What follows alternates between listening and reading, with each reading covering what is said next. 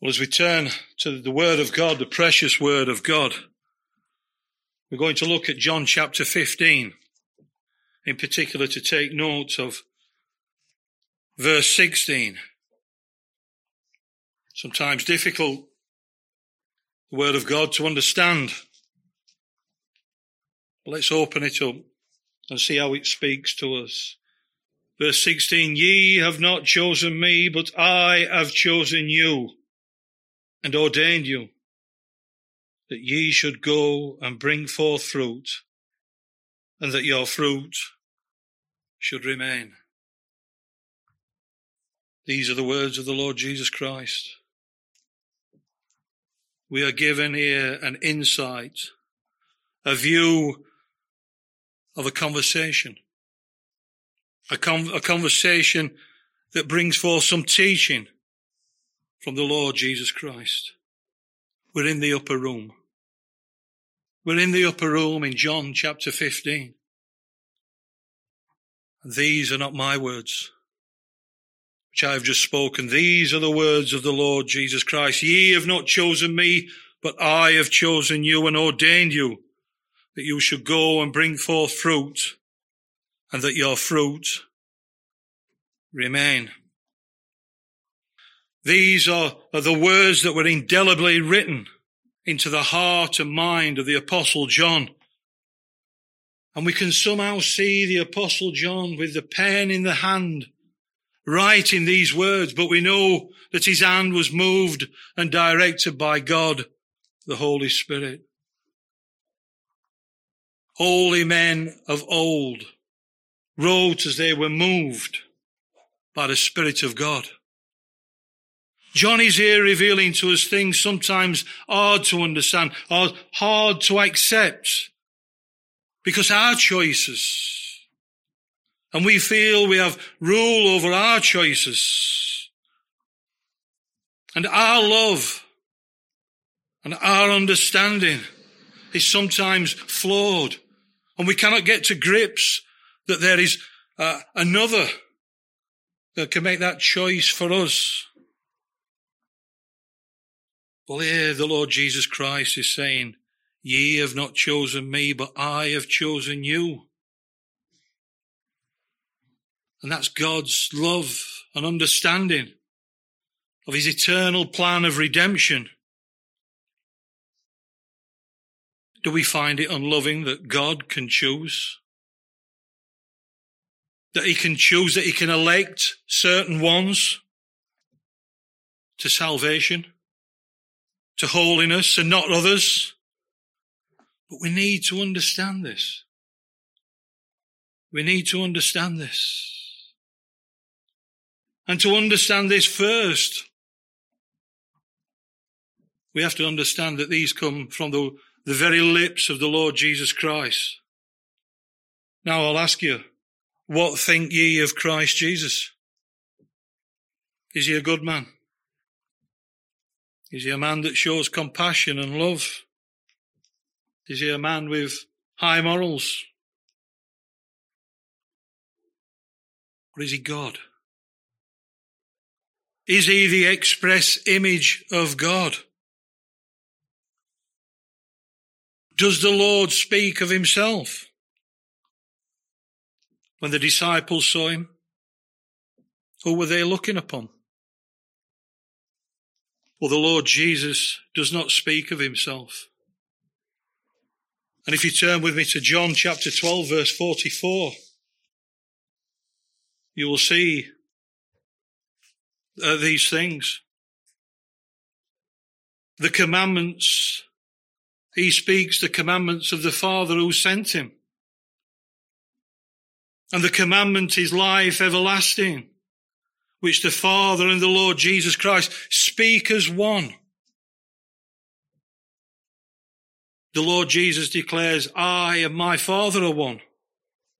Because the Lord Jesus Christ is not just a good man.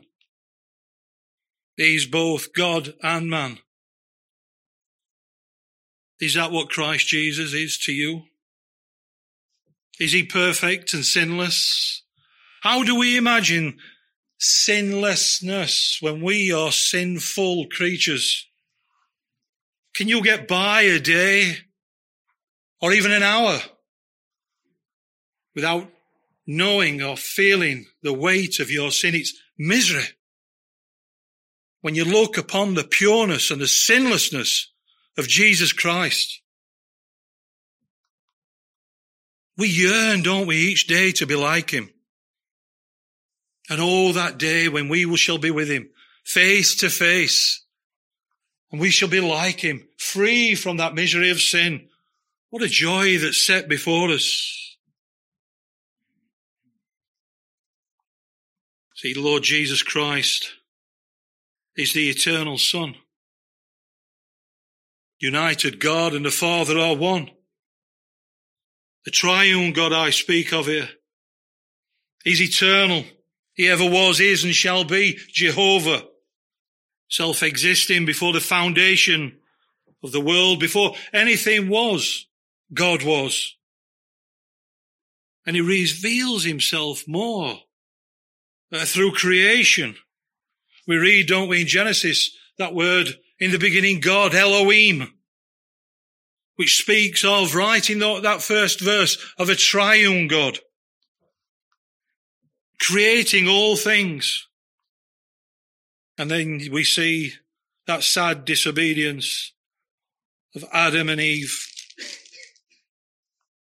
The one who had free will to commune with God, and yet became disobedient and broke his law. How wonderful it must have been to have that perfect communion with God. And yet the one commandment that he gave them,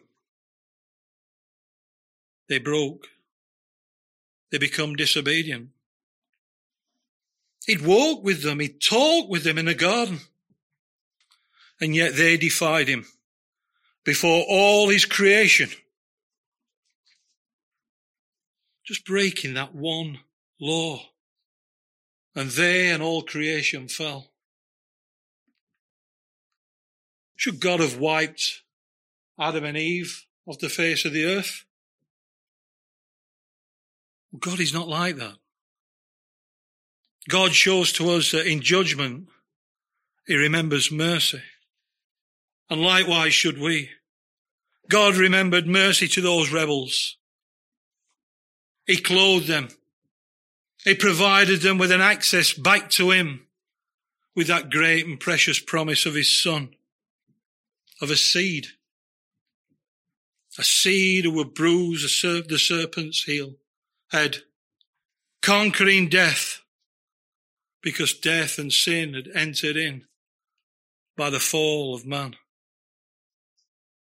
God promised redemption and reconciliation through his Son, Jesus Christ. For he would take the just punishment, that punishment which was from God, and that punishment which is deserved to every sinner. And Jesus Christ, God's Son, would give himself wholly, lay down his life. Is that fair? Not only that, his death and resurrection promises life. It promises life to all that will believe, or will be born again into a newness of life. No longer creatures of old, under the works and Lord of God, but born again by the blood of Jesus Christ. And your life, as it were, all those who are born again are in Christ Jesus.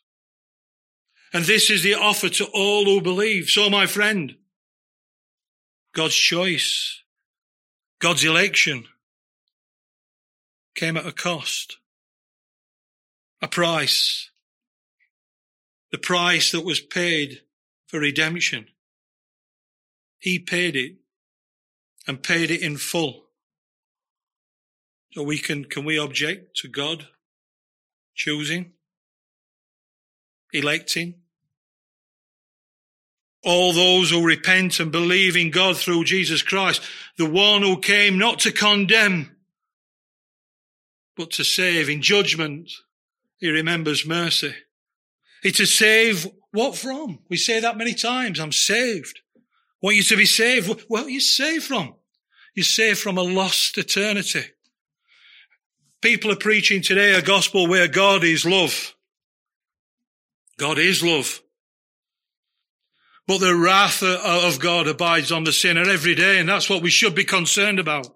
The wrath of God abides on those we love, those we have compassion for, those who know not Jesus Christ. But there's a way. There's a promise. And if today you know not Jesus Christ as your Saviour, and that wrath of God for your sin is weighing heavy on you, your guilt, your shame for all you have done, there's access. Free access to the Lord Jesus Christ. So I urge you this moment, if you're weighted with those cares and woes of sin and misery of sin, cast them all on Jesus Christ. He will forgive you. And through the preaching of his word, it may be him that's calling you now.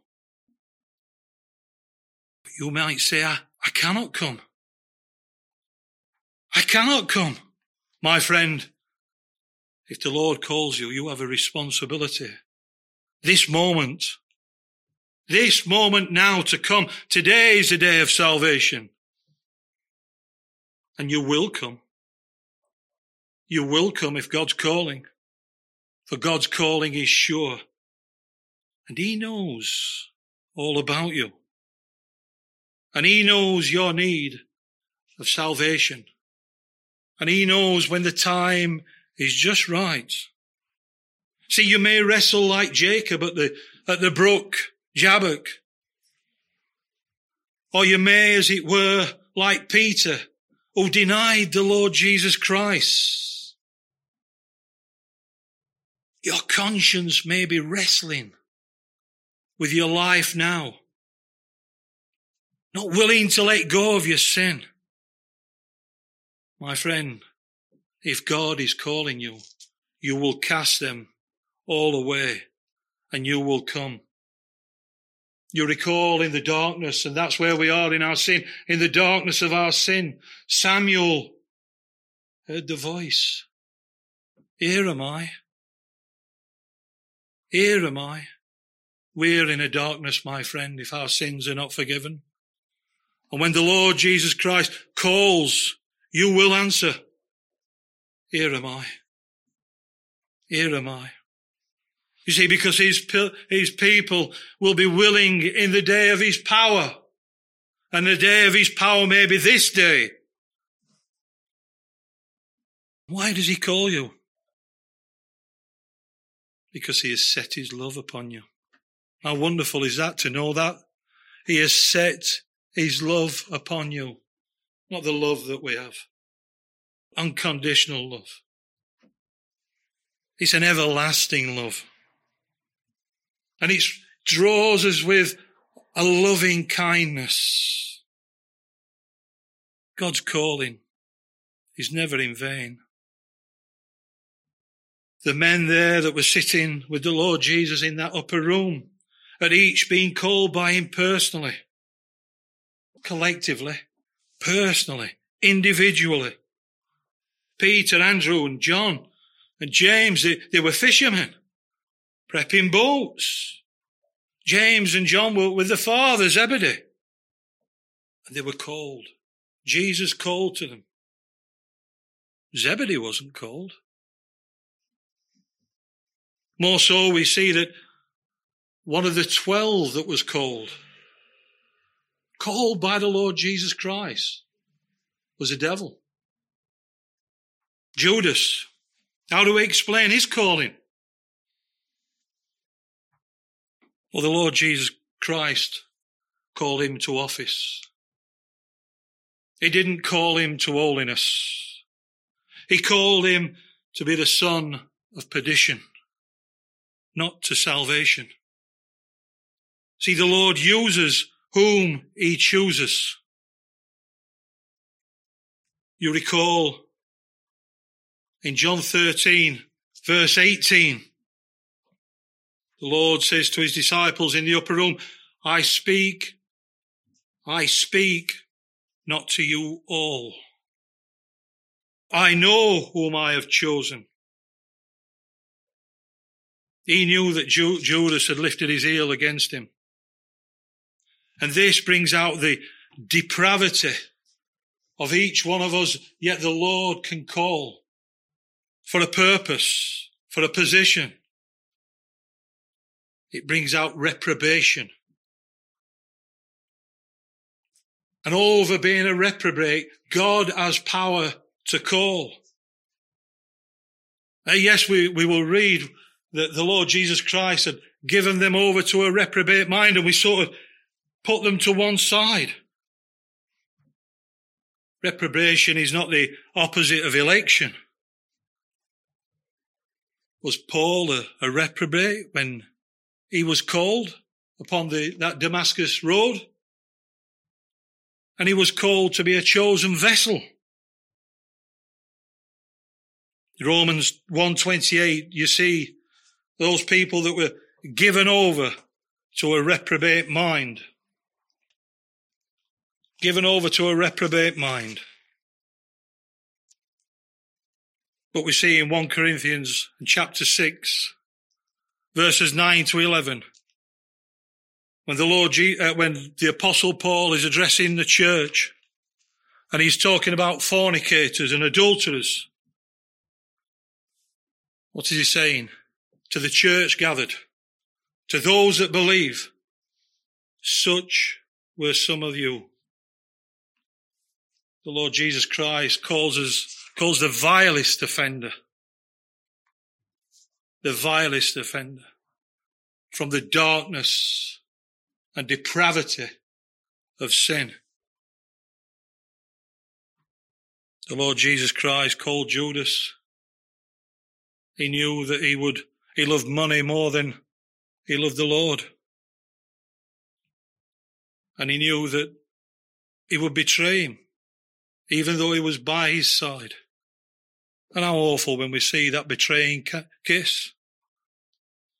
But yet, it had to take place. It was ordained to happen. A chosen place, a chosen time to accomplish. You see, God's calling is always accomplished. And the end with God is always in view. And the Lord knows the purpose. And he knows them that are his. It's hard for us to understand, but we are his creation. He's not ours. Many people have gods of their own creation. Gods with a small g. God I speak of is holy and pure and our creator. The tragedy is that natural man does not choose Christ Jesus. We do not choose him naturally. We have problems. Sin. The devil and the flesh and the world, it's all in us. The very fact that we have pride, it was pride that cast Satan from heaven itself, not given by God. And we always find, as it were, fault. We always find fault in things. Do we find fault more than forgiveness? But the love of God and God's ways. Even when we're depraved and in the darkness of our sin, he loved us, those he chose, with an everlasting love. Adam and Eve gave us that devoidness, as it were, from naturally loving God. We can't naturally love him. We're born in our sin. And without new birth, without the Spirit of God, we are under the law of God without realization. And each one of us, without God, in the darkness of our sin, is under grace. Common grace. Under the common grace of God every hour of our life and every day of our life. He gives us the air to breathe, doesn't he? And the water and all that we have. In judgment, he remembers mercy. We have common grace. God is rich in mercy. But we see his great richness revealed in those that he loves, his people. Even when you were dead in trespass and sin, even when you were a reprobate, he loved you because he knew you. It's by grace that we're saved. Thank God for grace. The Lord is teaching his disciples that ye have not chosen me, but I have chosen you and ordained you, that you shall go forth, bring forth fruit, and your fruit should remain.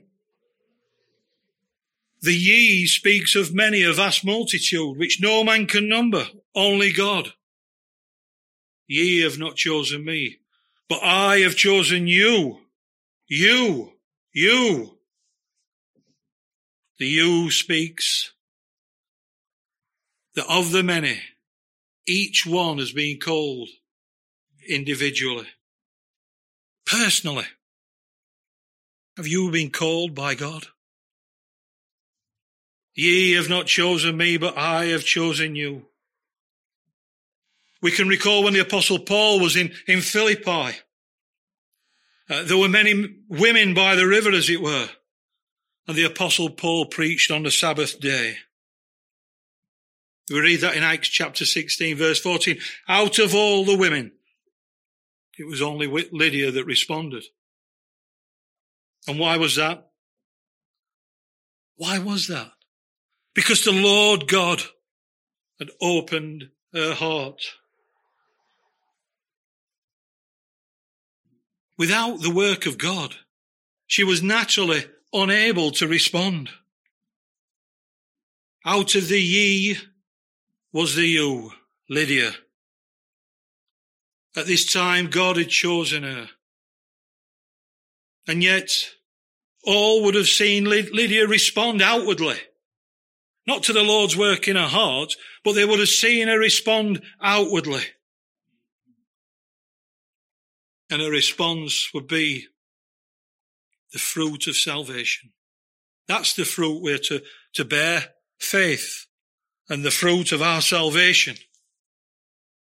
And her salvation was ordained by God. And it remained with Lydia throughout her earthly life. And I'm sure one day we will probably talk to Lydia in heaven itself. Because you cannot lose your salvation. God does not give and God does not take away. But we have to understand the right choosing of God when we see many people perhaps backslide, perhaps seemingly fall away from God, and we don't understand why. Well, we have to question, as God chose them to salvation. They may have helped the church along the way in some way. Sometimes God just calls a person for a purpose. Ye have not chosen me, but I have chosen you. The Apostle Paul, when he went to Corinth, and we look at that in Acts 18, there were a vast multitude of people. Timothy and Silas had come to join him. They'd come from Macedonia a long way. Good to come alongside a brother and strengthen a brother. Paul was reasoning with the Jews in the Sabbath, in the synagogues on the Sabbath day. It was hard. Corinth is a hard place. It was a big city, a port city. Many strange gods, many strange practices, full of sin. And yet, the Lord Jesus said to him, Acts chapter 18, verse 9 and 10, it says that Paul was not to fear, but he was to carry on. He was to go forth with sharing the preaching of the gospel. And why? In amongst all that, Well, the Lord was with him. It's good that we have the Lord with us through whatever circumstance we're in, when that task seems too hard. Can we do this? We don't do it in our strength. The Lord is with us. We do it in his strength. The Lord was with him. We must never forget that. And also, it is said, the Lord told him, I have much people in this city. In all that sinful city, he had positioned the Apostle Paul to go and serve him there, for he had much people in that city. Not yet called by God. The gospel was to go forth and use that as a means of grace to bring people to him. See, many people followed the Lord Jesus Christ, didn't they? A multitude followed him. But some just come to him for healing. Some come for feeding. Healing and feeding it's good. We all like to be healed and we all like to be fed. But they didn't come to him for salvation. In Mark chapter 13 and verse 13, chapter 3 verse 13, Jesus is up in the mountain. He'd been with the multitudes. And he called his people. And we'll see there that when he called his people, they came. They came to him. When God calls, it's an irresistible call. It's a calling directly from the Lord. Have you been called by the Lord Jesus Christ? So many people come to him. The rich young ruler came to him. He kneeled. He had the posture. He kneeled before the Lord. He said, I've kept all the commandments. But it's the Lord that knows the heart. What did he say to the rich young ruler in Mark chapter 10? Give up all your wealth.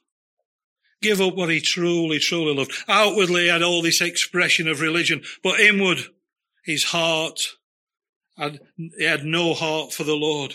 And that's where the Lord Jesus Christ works. That's where he opened Lydia's heart. As he opened your heart, this rich young ruler turned away. Have you a heart that's stone? Or have you a heart that's turned to flesh? By the power of the gospel, the Lord Jesus Christ. In family, ye have not chosen me, but I have chosen you. We see in family, and Esau and Jacob were brothers, but the Lord chose Jacob. Brothers or sisters, mothers or fathers, husbands or wives, one may be called, but not the other. There is no reason in us. The reason is in him. Him who chooses. And we must never lose sight that we are his creation. We're thankful for that common grace that he shows us. But we give thanks for that redemptive, that special grace, when he has mercy upon whom he will have mercy. But in closing, ye have not chosen me, but I have chosen you and ordained you that you should go and bring forth fruit, and that your fruit should remain. You may say that if God does all the choosing and has chosen me and I'm elected to salvation, then there's nothing I can do. I cannot change this. I'll live as I please. There is no passive salvation. There must be evidence of salvation as seen by repentance and faith in the Lord Jesus Christ. That is the fruit that is borne on the branch of the vine. See, the very source of the fruit of our salvation is faith in Christ Jesus. And Jesus is kept, as it were, because he is by God, he is one with the Father, the husbandman. And we thank him that we receive faith to believe and bring forth fruit. If God has ordained you, he has set forth his love upon you. And he has set that love before the foundation of the world. We read that in Ephesians chapter 2. Ephesians 1.